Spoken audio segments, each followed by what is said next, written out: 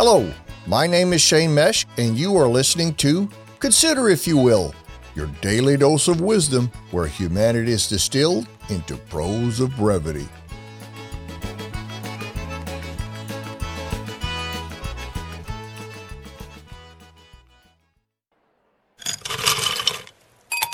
Welcome, and join me. Open your mind, but for a minute. Let that spirit pour into a thirst for a better you. Sit back, relax, and let us consider the meaning behind today's topic.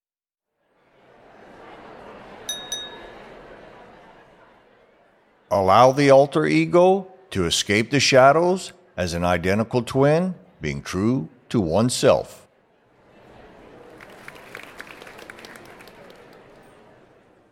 As human beings, we put pressure on ourselves to take the role of who we aspire to be or become in the surroundings of those whom this impression is important to us. In private, we may escape to a leisurely version of ourselves, letting that guard down in the safety of our home. It seems only natural that all human beings devise such antics at some point in their lives, to a lesser or greater extent than others, yet most have only a faint idea that it is being played out.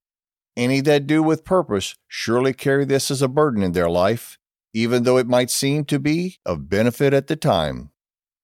When our public and private personas are a mirror image of the other, our true self is revealed to all. No longer shall the alter ego drive the direction of one's path, as the force of the two combine to lead as one you are meant to be.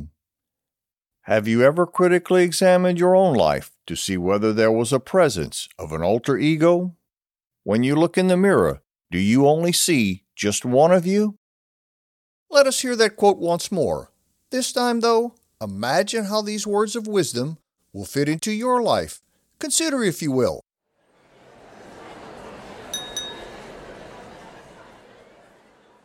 Allow the alter ego to escape the shadows as an identical twin, being true to oneself.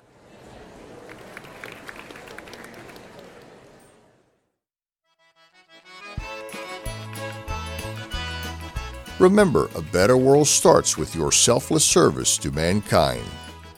This is Shane Mesh saying, I'm excited for the blessings of every tomorrow. Are you?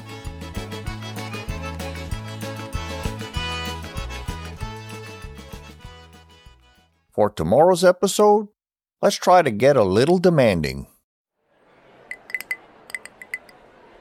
See you here tomorrow. Thank you for listening. Get free daily inspiration by subscribing to this podcast, and please share with your friends. Visit us at considerifyouwill.com. Let's continue the conversation. We would love to hear from you.